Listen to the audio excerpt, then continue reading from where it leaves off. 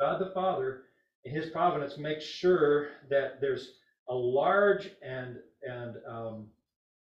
influential crowd of witnesses there to see it, and that these people then are really fired up, and they go back to Jerusalem. Bethany is only 2 miles away, so this is on the doorstep of Jerusalem when that resurrection happens.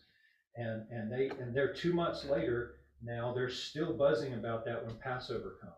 And so that feeds into his popularity, and it helps us understand why there was so much excitement in Jerusalem when Jesus was riding in on that donkey, on the 10th of Nisan, several days before the Passover.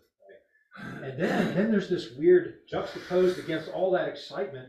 And remember, there's probably 1 million plus people in Jerusalem that have come for the Passover celebration.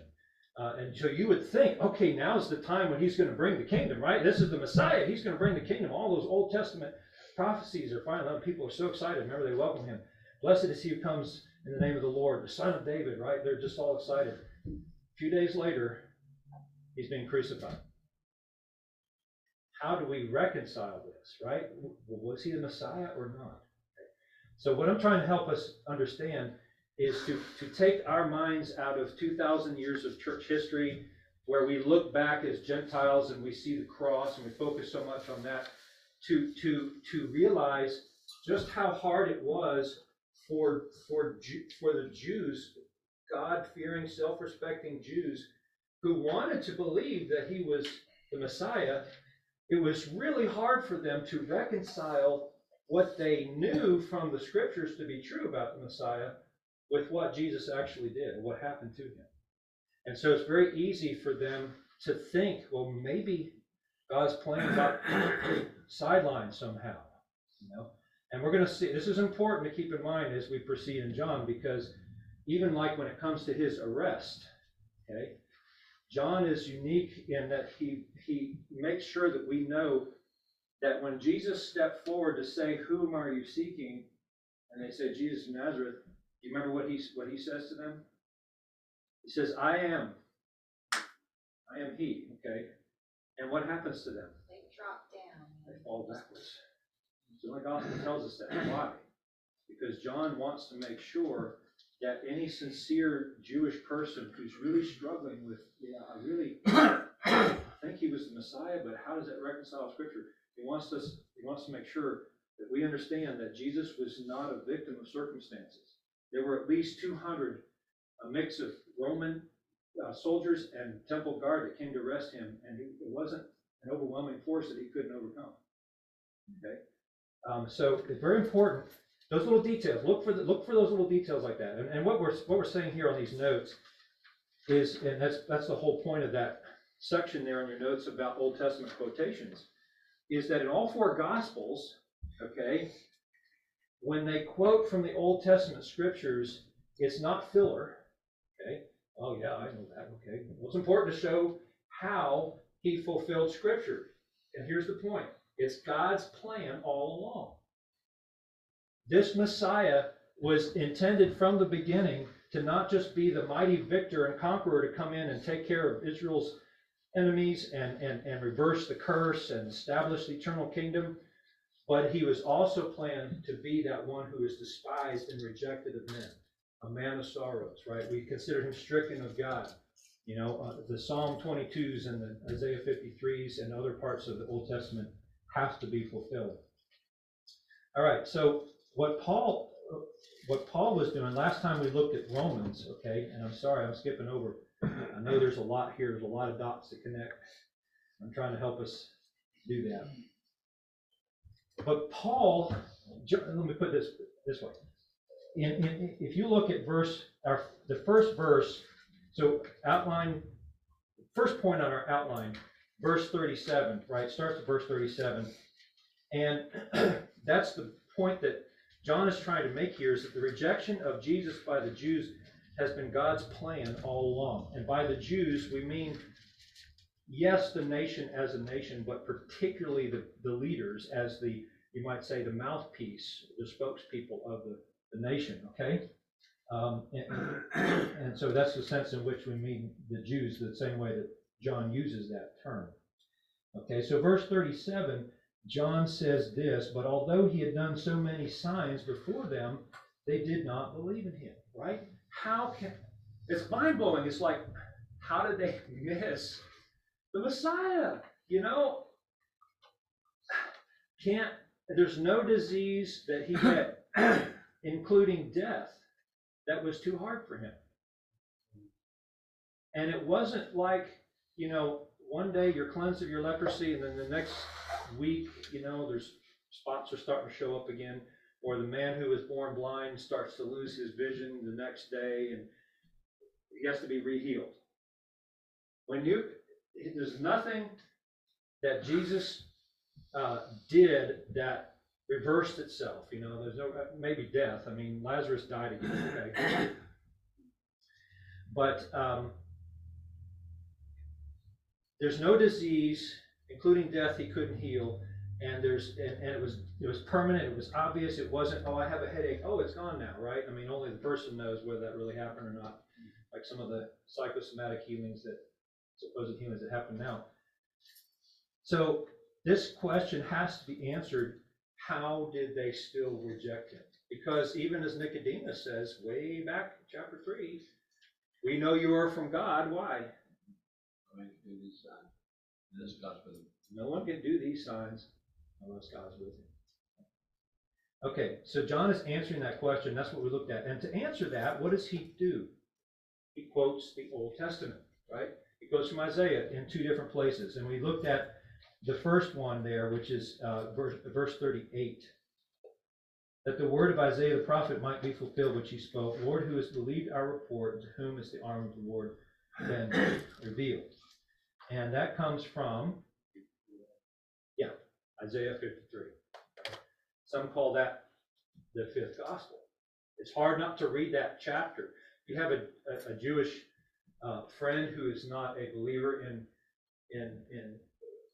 Jesus as Messiah, read to them or take them to or have them read Isaiah 53.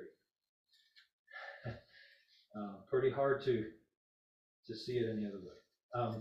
So he quotes from Isaiah 53, and we notice that Paul also quotes from that same passage and is dealing with the same issue that John is dealing with here in Romans 9 through 11. Okay, so that's where we were last time. And I want to take us back there briefly. And we're not going to read all 3 chapters this morning. But we did make our way through chapter 9 last time. Okay. What I want to do is show you the connection between the issue that John is dealing with there in his gospel in chapter 12, and what Paul does with that same issue, that same question in chapters 9 through 11. So what John answers in a small, couple of paragraphs, Paul expands on in 3 chapters. Okay, he gives us a lot more information. So if you want to know more about, well, how does the nation Israel and the giving of the law and all those sacrificial system and all that, and then those prophecies for the future kingdom, how does all of that fit in with this church age and God's plan to bring in Gentiles into the kingdom and make them heirs along with the Jewish people of the covenants and the promises, okay? Paul expands on all of that here and deals with it in these 3 chapters, okay? And we looked at that last time. He deals with this question. He started with, actually back in chapter 3, the first couple of verses of chapter 3, to deal just quickly with, well, what advantage then is there in being a Jew, right? That's what's asked back in chapter 3. And at that point, he says, well, first of all, they've been entrusted with scriptures, right? So the Old Testament are the scriptures of God, and we talked about that. And that's very important as believers today that we don't, just some people focus so much on the New Testament, they forget that other part, that dusty part, unused part of your Bible, right? But you can't do that. It's all the Word of God. And it's an integrated whole. It's all part of his, what I call the grand plan of redemption. And so it's very important we understand what's in Genesis. Even the boring books, right, are all part of God's Word. And Paul acknowledges that, and he says back in chapter 3 to his Jewish members of his audience, listen, after he just got through blowing them away in chapter 2, he says in chapter 3, well, there are advantages in being a Jew. First of all, you have the Scriptures. Okay? But then he comes back later. He saves all the rest of what that list looks like, the advantages of being a Jew, and he saves that for chapter 9. Okay? And so he has a lot more to say, and then he comes back to that point in chapter 9. So that's what we looked at last time. And he says, can you imagine that in verse 3?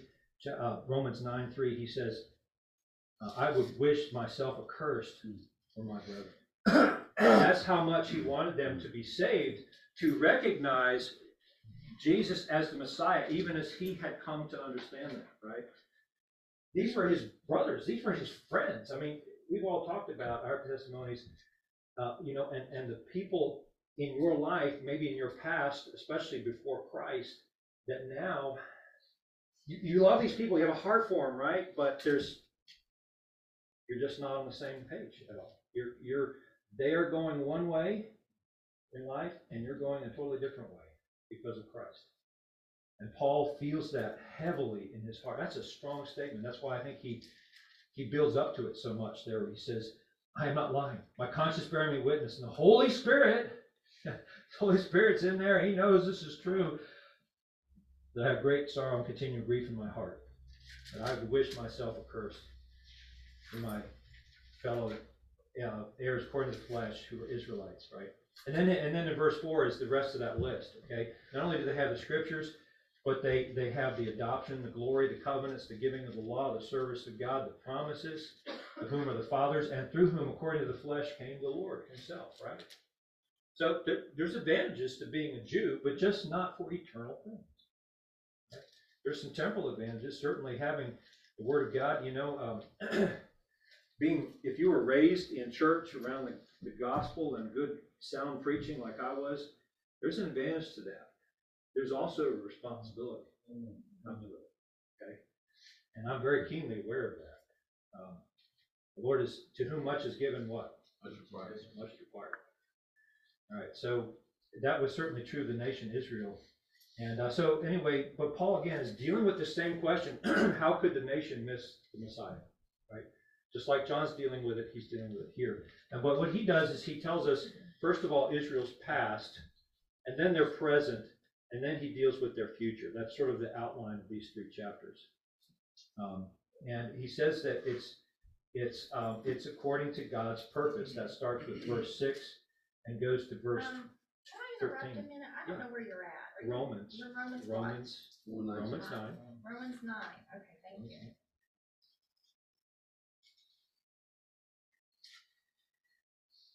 Okay, and so beginning with verse 6 in Romans 9,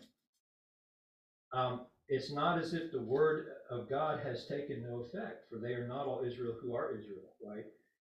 And then he uses this illustration of the seed, right? That to Isaac is not all the seed of Abraham that God promised to bless, but all those to Isaac. And then further, the Jacob and Esau, that it's not the older will serve the younger, right? That's verses 12 and 13.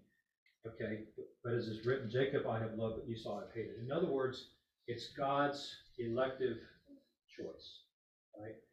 That some in Israel, even though the nation, and I think this is what has helped me understand this, okay? There are, in the Scripture, God gives temporal covenants, that is, for the time in which we live now. So the Abrahamic and Davidic covenant and so forth, those are, the Messianic kingdom is a temporal kingdom, okay? But then there's an eternal covenant, a new covenant which he gives, that Jesus establishes, that is to carry us, God's people, into eternity, right? The earth as we understand it now is going to be destroyed. That includes the promised land. And there's going to be a new heaven, a new earth created. That's the eternal covenant, the eternal state. So if you separate those covenants in your mind that way, it helps. So what Paul is saying is, there's advantages temporally for being a Jew, but that doesn't guarantee that you're going to participate in this temple kingdom that he's going to bring. And so Israel's rejection and God's justice starts in verse 14. Again, Romans 9, verse 14. And he deals with this thing, well, is God unjust? And remember, we dealt with the hardening of hearts, right? And he uses the illustration of Pharaoh. And he says, well, and if you go back, and Paul doesn't do all this because he assumes the reader has done their homework too, right there, where he just kind of summarizes what happened. But when you go back and read that account in Exodus where Moses and Pharaoh are fighting back and forth for let my people go, and no, I'm not going to do that. Okay, well, you can go a few days, you can come back, right? And this whole thing, and they go through all the plagues and all that. When you read that whole thing, it says at times that Pharaoh hardened his heart. But other times it says that God hardened Pharaoh's heart, right? And so what Paul is dealing with here is for the thinking, and we should be thinking as Christians, right? The Word of God comes first to our minds and cleanses them, and then your emotions come later, okay? Not the other way around. But anyway, so for the thinking person, you're going to be like, well, did God harden Pharaoh's heart, or not Pharaoh harden Pharaoh's heart?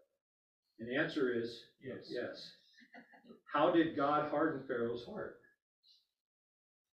By letting Pharaoh's heart do what it was going to do naturally. Okay? That's the key. It's not that God actively, it's not that Pharaoh was starting to get a soft heart, and God said, oh no, you can't do that, I'm going to harden your heart. Like, what he does is by not transforming or changing Pharaoh's heart, so indirectly he hardens his heart that way, just by letting Pharaoh do what he's going to do anyway naturally. Does that make sense? Yeah. That's good. Free will versus God's sovereignty. Yes. Yeah. Okay. So what Paul is saying is he's using that illustration to say, just like that happened with Pharaoh, that's also happened with the majority of the nation in the past. Okay. And so he introduces us to this concept of the remnant. So the remnant will be saved. Okay. Not the entire nation. Israel. And this is, again, notice how many quotations in chapter 9 from the Old Testament that Paul makes. In Hosea, starting verse 25 there, right? And then Isaiah, several times, starting in verse 27, and so on. So then we come to verse 30. What shall we say then? That Gentiles who did not pursue righteousness have attained to righteousness, and even the righteousness of faith, but Israel, pursuing the law of righteousness, has not attained to the law of righteousness. Why? Because they did not seek it by faith, but as it were by the works of the law. They stumbled at the stumbling stone. And then he quotes again from the Old Testament scriptures. Behold, I lay in Zion a stone and a rock of offense, that whoever believes in him will not be put to shame. How did they miss it? Well, are they to blame for rejecting the Messiah? They're without excuse. They're without excuse. And that's, again, 37 of John 12, right? Same question. How did they miss them? Even though he did so many signs before them, they said no. Right? Yes, they are. They are responsible for that. But John would be quick to tell you, and Paul as well, that unless the Lord had intervened in their own personal lives, they would have been there too, rejecting the Messiah. It's God's active work in the heart to bring regeneration, okay, through the Holy Spirit and grant repentance.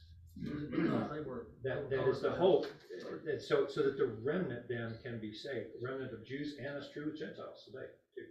Let's call it ritualism. I mean, wasn't it just the way they've been taught for years and years and years? The ritualism. Ritualism. Yeah. Let's call it the mass. That's all they saw, isn't it? For the biggest part of them. Yeah, but it's not even the rituals that they're worried about in chapter 11. What do they remember when the Sanhedrin gathers and they're debating about what to do with Jesus? This is right after the raising of Lazarus, right? And we have got to deal with this guy, right? So they call this meeting. What were they worried about? Power. If we don't deal with this man, the Romans are going to come and take away both our place and our nation. What's our place? That's my office. That's my role, responsibility. It's my power and the nation. And they're going to take away my money as well, too, the influence and everything I know, right? So yeah, the traditions are fine, but it's really self-interest that they're serving. It kind of reminds me of last 2 weeks, sermon where they talked about how, like during, they were going to be in the promised land, and it's like the scouts went out, 2 came back with 8, and the other 8 turned them around and turned them into not having faith in God, to like not be able to beat the giants and stuff.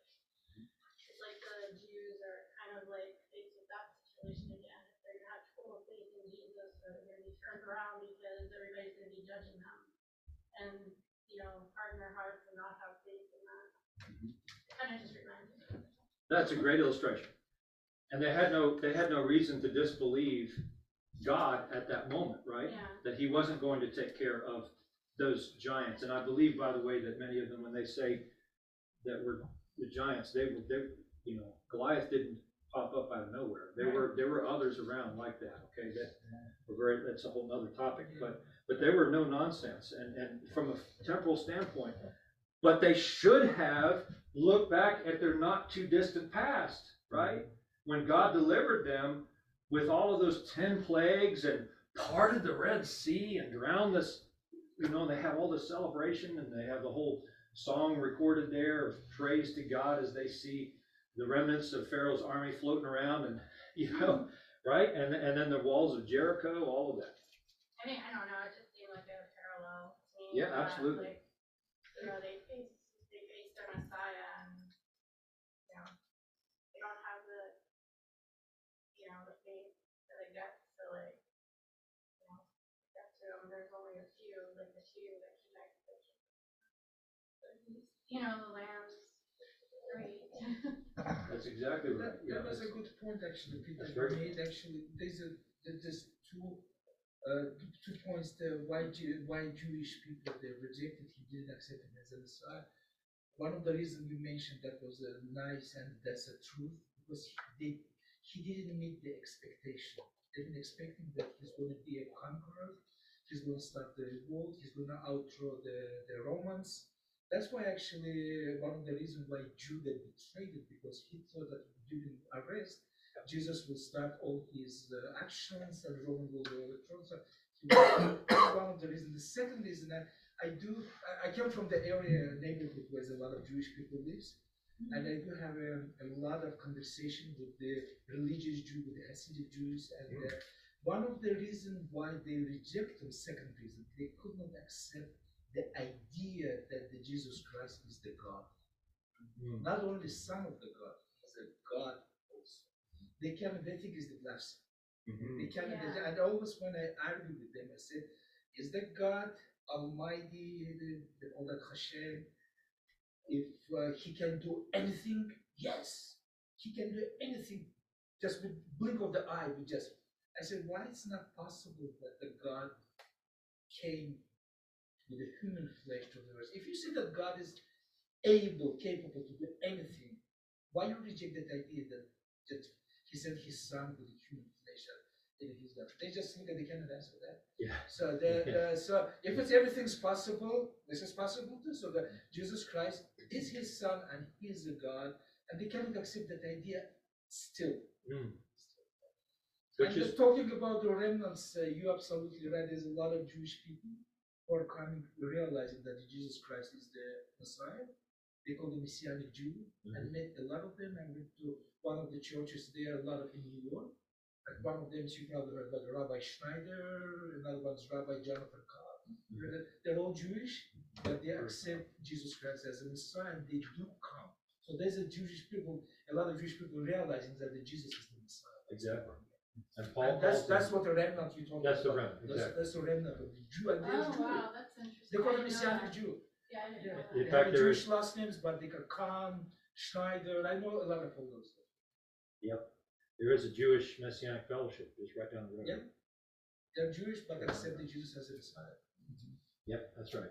And you're right, exactly right, Nick, that Paul calls them the remnant here, right? But it's by God's choice, God's elected choice.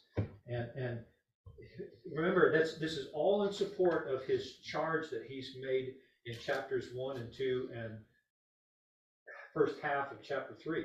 And that is that Jew and Gentile alike are born with the same sin nature, that we have hearts we can't change, and no amount of good works. We're studying Colossians 2. I was just talking to Dad about, in the morning service. We'll continue with it. And I was talking as Paul makes that point in there, that all of those works of law, circumcision and new moons and Sabbaths and ceremonies and ad infinitum, right, is none of it can do anything to restrain sensual indulgence. You can't change the internal sin nature of a person with external rules and regulations and strictures and that kind of thing. It can't happen. And that's what Paul is saying here, is they stumbled on that stumbling block. There's a promise of righteousness in the law. The one who does these things will live, right?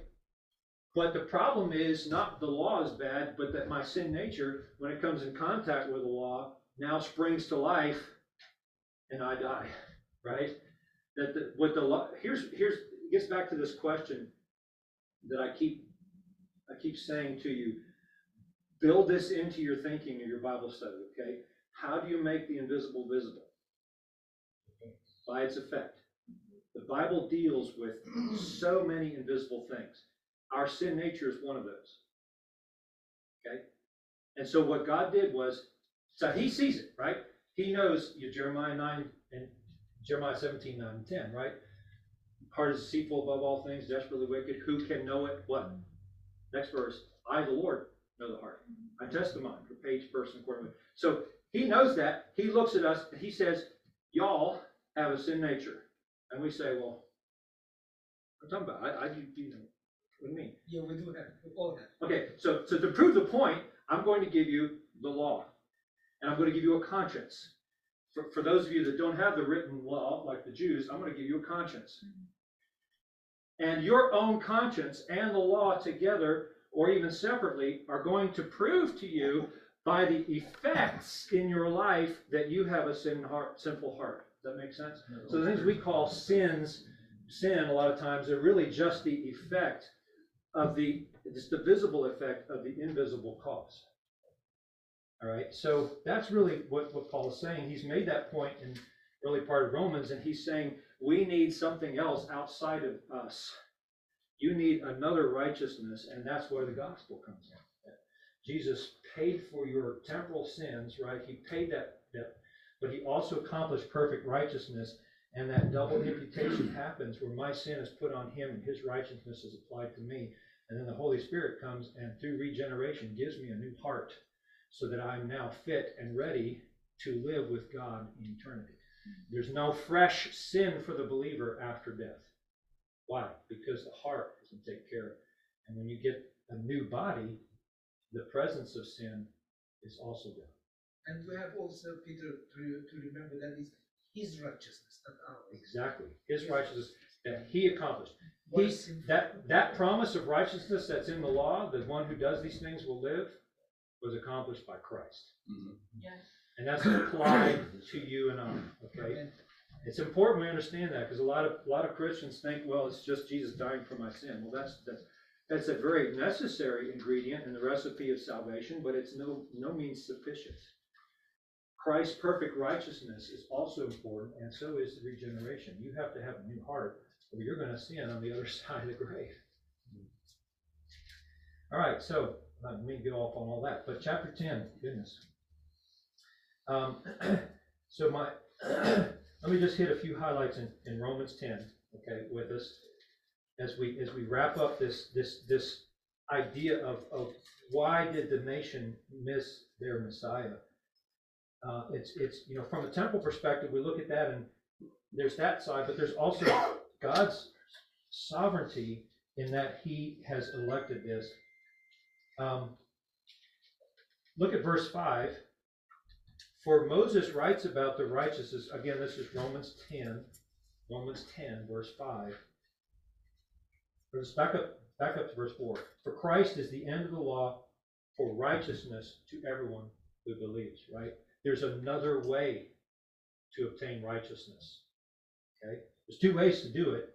One is through the law, keeping that perfectly, and that's Paul's point. Look at verse 10. For Moses writes about the righteousness which is of the law. The man who does these things will live by them. Okay, that's one way. Now look at verse 6. Here's the second way. This is the way of faith.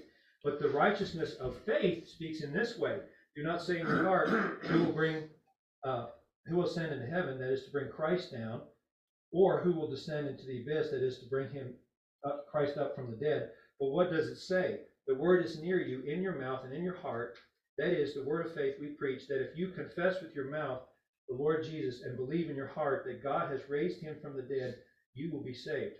From the heart, for with the heart one believes unto righteousness, and with the mouth confession is made unto salvation. That is the temporal perspective. What I'm going to submit to you is not that this is a magic formula. The Bible isn't magic. The Bible is truth. Okay? There's a difference. I know a lot of people, I was thinking about this, even my own brother-in-law, he carries around a little New Testament in his pocket, but for him it's like a rabbit's foot. It's like a good luck chart, you know, and he knows, he reads it, but he doesn't really understand it, you know. It doesn't penetrate his heart. He doesn't have a relationship with God. And it reminds me of what Jesus said in John 5:39 and 40 to the religious leaders. He said, you search the scriptures diligently because you think in them you have eternal life, but these are they which speak of me, and you won't come to me that you may have life. The Bible won't save you. It's a shock to hear, but we need to say that in church more, right? Because some people trust the book itself as if knowing this or just carrying it around or having it in your lap or reading it is magic. It's not magic, it's truth. It's here to point us to the living God who does save. He's the one who saves, right? And this is pointing us to him. We learn about him in this. So in verses, I say that all because of verses 9 and 10, a lot of times people interpret that like it's a magic thing, right? So if I just say this thing that Jesus is Lord, and do you believe in your heart that God raised him? Yeah, I believe. Well then, congratulations, you're saved, right? Well, what's happening here is that this is all in context of the faith in which God puts in the heart of the believer, right? Romans 2, 8, and 9. He puts, by grace, his faith in the heart of the believer, grants repentance, and we then, as a response, this is the effect. This isn't the cause. This is the effect of God's work in a heart.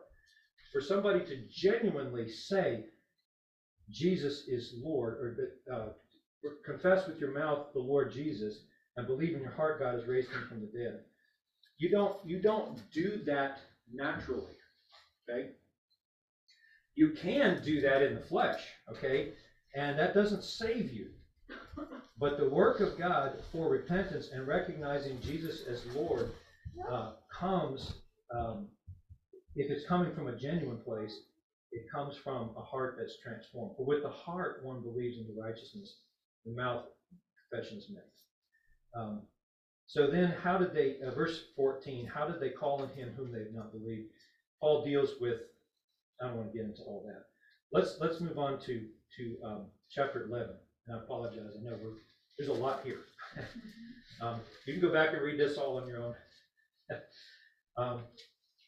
Look at verse 5 of chapter 11 of Romans, because we're still dealing with this issue of how did the nation miss their Messiah. Okay? Even so, verse 5, Romans 11, verse 5, even so then, at this present time, there is a remnant according to what? The election of grace. God's elective choice. So yes, there are Jews, thank God, there are Jews who believe, Paul himself is a Jew who believes, right? Very forcefully brought into the kingdom of God. John is another example, and John gives us other examples even of Nicodemus and Joseph of Arimathea, and of course other disciples. So it's not as if all the Jews have rejected, God does have a remnant, but it's true also among the Gentiles it's that way, right? And perhaps you, like me, you've wondered many times, why is it that these other people that I work with, or that I, friends, my family members, neighbors, your Jewish friends, smart people, right? And you could talk to them about, soccer. My team won yesterday, by the way. Atlanta United. I talk to them about soccer. I talk to them about technology, and we have intellectually stimulating conversations about anything. But as soon as the gospel gets in there, it's like they don't get it, right? And you wonder, how do I believe? And they don't. The election of God. And I said to you before, I'll say again, unbelief in the gospel is not an intellectual problem. It's a heart problem. You've got to remember that. You can't convince people in the kingdom of God. You can't give them a magic prayer and they're saved, right? It doesn't work that way. That's why altar calls are so dangerous. They can be dangerous. Yes. Yeah. Well, I got saved from an altar call though. I'm not saying that, Joey, I'm I just mean, I saying, went forward because easy, Poppy, easy, if he easy. hadn't have done that, I wouldn't have gotten saved. I didn't mean that, I'm just saying people do that prematurely. Some people do that prematurely. You see some of these churches, and it's like groves of people going up there, okay? And that's what I mean. But it's still a God. That's absolutely truth. I'll tell you, like, I became a believer 10 years ago. Before, I'm just giving my example. 30 years ago, when I was back in Moscow, there was a lot of preachers during the 90s, early 90s, a lot of American preachers, they've been coming. And then I went there to one of those things, and I went to the altar. But the reason why I went there, I'll be honest with you, I went because they've been giving gifts. They've been giving the free Bible, and they've been giving the package of the some foods. It was a bad time in Russia at that time. A lot of people goes there to the churches and they I accept, go to the altar, and after the moment they leave, they forget about it. They forget about it. Because that's why when sometimes you listen to the preacher say, "Oh, the 500 people came, 500 people been saved," that's not true. Maybe out of 500, one person was saved, but not 500. You're absolutely right. You're absolutely right. And people chose. I had a conversation with one of the intelligent doctor. He's a medical resident. He was in my room, and I asked him a question. I said, "If you're willing to discuss with me the plan," because I don't want to get reported that I'm talking about the Jesus Christ. He said, "No, this is the conversation." 2 hours I had a conversation with him, tried to convince him. At the end, he still told me, "Doctor, I'm sorry, but I chose not to." Yeah. And he's a smart guy. Yeah. And he chose not to do it. I still remember that. Wow. So this is the heart problem. It's not that. Yeah. Peter absolutely right. And you can pray for them. And I'm not saying that you shouldn't have invitations or not have invitations. It's not really even the method. I do think that in the gospel, we're called to not just give the news, but also to say that not me, but God demands a decision. Right? Paul, you study Acts 17, where Paul says that, right? That God has in times of past overlooked the ignorance of men, but now he commands all people everywhere to repent. Period. Okay? So that includes you, doctor, right? Or whoever, right? And when you don't do that, you're disobeying God. So anyway, what I'm saying is, don't get wrapped up in the methodologies. There is a danger in having altar calls. We don't do that here because of that danger, but that at the same time, we want to be sure here, and this is, I think at VBS particularly, and the service too, but particularly VBS, which is a gospel outreach of this church, that we need to say, not push for a decision, but to say, you need to decide, you need to repent. Don't just absorb the facts and listen. If the Holy Spirit is speaking in your heart, you've done things that are wrong, you need to trust Jesus to cover that. Put it in simple terms. And it's just not the magic of what you say necessarily, but the fact that the Holy Spirit, if he's ready to work in the heart of a person, he'll do it. He'll do it. And even a phone going off, or I used to get all wrapped up in that, right? Get the crying kid out of the service. Listen, the Holy Spirit's speaking with me. The Holy Spirit's working. He can overcome that, right? But you can set the mood in a service, and I've seen that. You can get the lighting just right, the music is just right. You know what I'm talking about, right? This is a big deal. And they gin up this whole mood, right? And it's the presence of God, and He's going to really work. And people get amped up and they get emotional, and it's easy to confuse that with the work of the Holy Spirit. Okay. So again, Asbury revival going on, that kind of thing. That's one example of it. Is God using that or not using it? I don't know. I hope that He is. I hope that some of the repentance that I see temporally is a genuine fruit of the work of the Holy Spirit in those hearts. But only time will tell, right? What's the fruit of the Spirit? Emotionalism and repentance and tears? No, the fruit of the Spirit is what? Love, joy, peace, patience, kindness, gentleness, faithfulness, self-control. That's character. That takes time to see that change in the heart. Oh, I was just talking to my friend about the revival, and we were just kind of like thinking about it. And we're just like, there's so many revivals, supposed revivals over the years, and it's like you can't really say it's a spiritual revival unless you see the effects of it. Like what is a revival? You can't really call something a revival until marriages are still together. They're teaching the Bible at home. Those are the effects of it. Just to call it a revival because it's an emotionalism doesn't mean it's actually a revival. You see the effects over time with all these, things happening in the family. So we're actually talking about that because your church is doing a study on a revival. And she was like, yeah, but You're absolutely right. If there's so many revivals, the world's supposed to get better and better. The world's getting worse and worse every day. That's right. So, which is the effect of sin, right? exactly. The invisible cause. Yeah. I'm pretty sure, I'm convinced there's a solid church members are already formed, and we're among them. There's not a lot of true believers. There's some people who say that they go to church, they sing the songs, but the moment they leave, they forget about the Jesus Christ. Yeah. So many people. Because we're also talking about how that's the true revival too. Those people, they form like a tight community. They start, forming tight communities of believers and being an example of change for the other communities in their state or whatever. Like that's how you tell that it's a real revival, right? Not like people emotionally singing, I don't know, we were just talking about that. So That's right. It's really interesting that you brought that up. That's right. Repentance, but the change of desires as well. Anyway, Romans 11. A couple more highlights here. He goes through the illustration. You remember the illustration of the olive trees, the two olive. You get the wild one and the cultivated one, picturing Israel, the cultivated olive tree, and the Gentiles coming from the wild olive tree. And he says that some of those branches were taken off to make room for some other branches. By the way, it's not the entire olive tree. It's not all Gentiles, right? It's some Gentiles and some Jews that are being brought together. Remember, Jesus said the same thing in John 10, right? I am the good shepherd. I am the door for the sheep, and I am the good shepherd. And he says there are sheep in another flock, and they also I must bring. And there will be what? One flock and one shepherd. Right?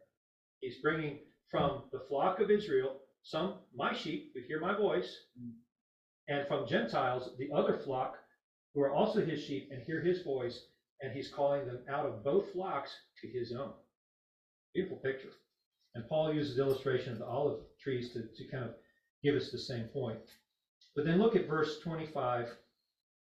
For I do not desire, this is again Romans 11:25. For I do not desire, brethren, that you should be ignorant of this mystery, lest you should be wise in your own opinion, that blindness in part has happened to Israel until what? Fulfillment. So the Gentiles. That's what I think that the Gentiles, I think the church, solid church already formed. There's not a lot of people, but it's formed. You have to be solid Christian. And I believe that Jesus, his second coming is the first. I would agree. Yeah, I think like what Paul says, I like what Paul says. He says we're nearer now to our salvation than when we first believed.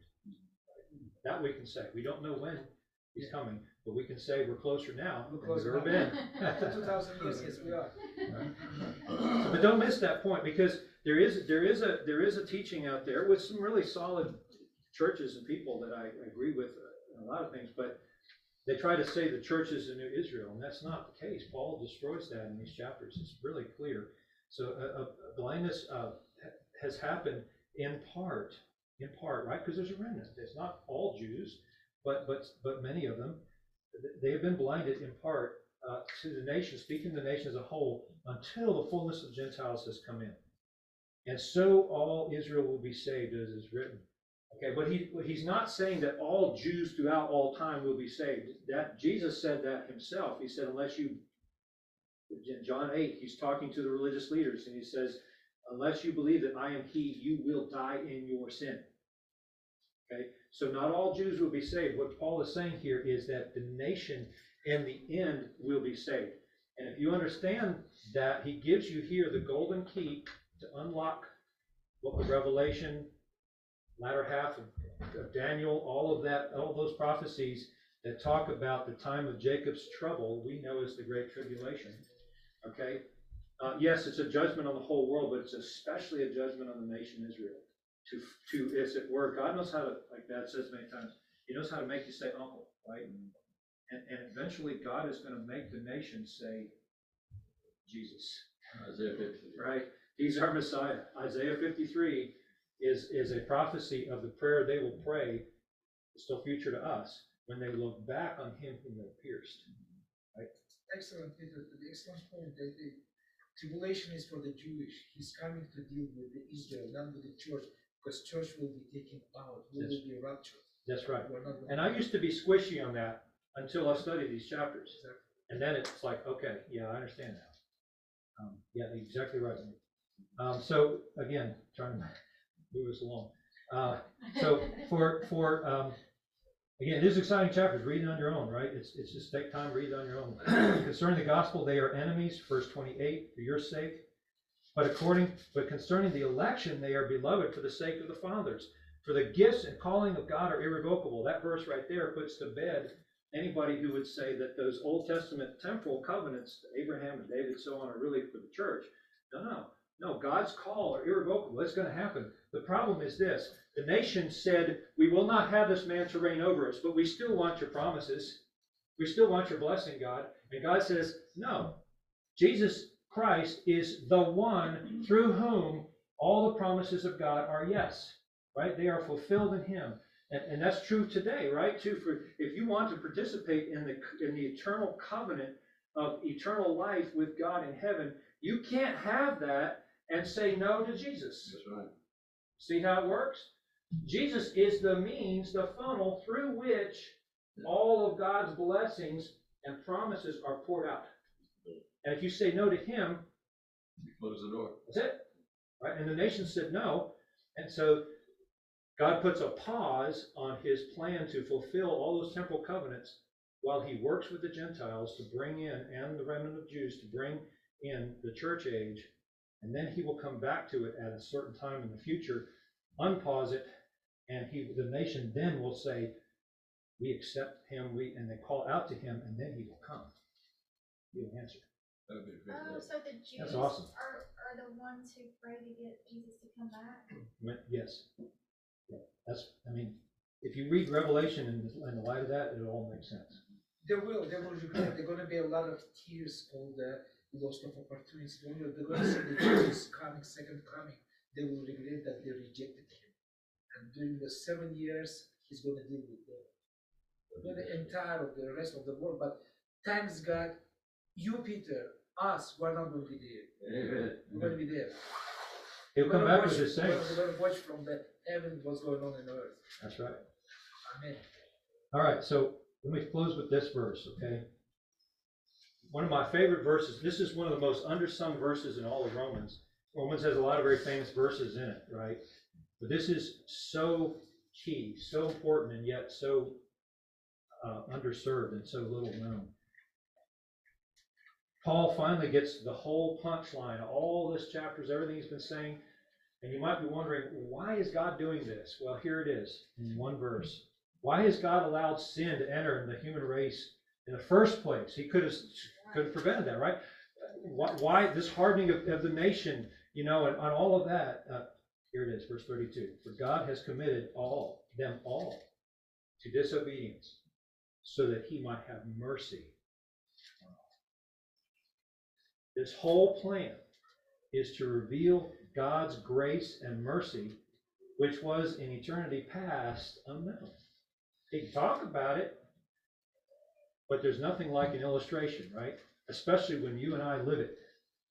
And we're the objects of his mercy and grace. And the reason that he allows us to go through the disappointment of sin, and each of us have our own testimonies, right? And I can tell you mine about how I thought I was saved for many years.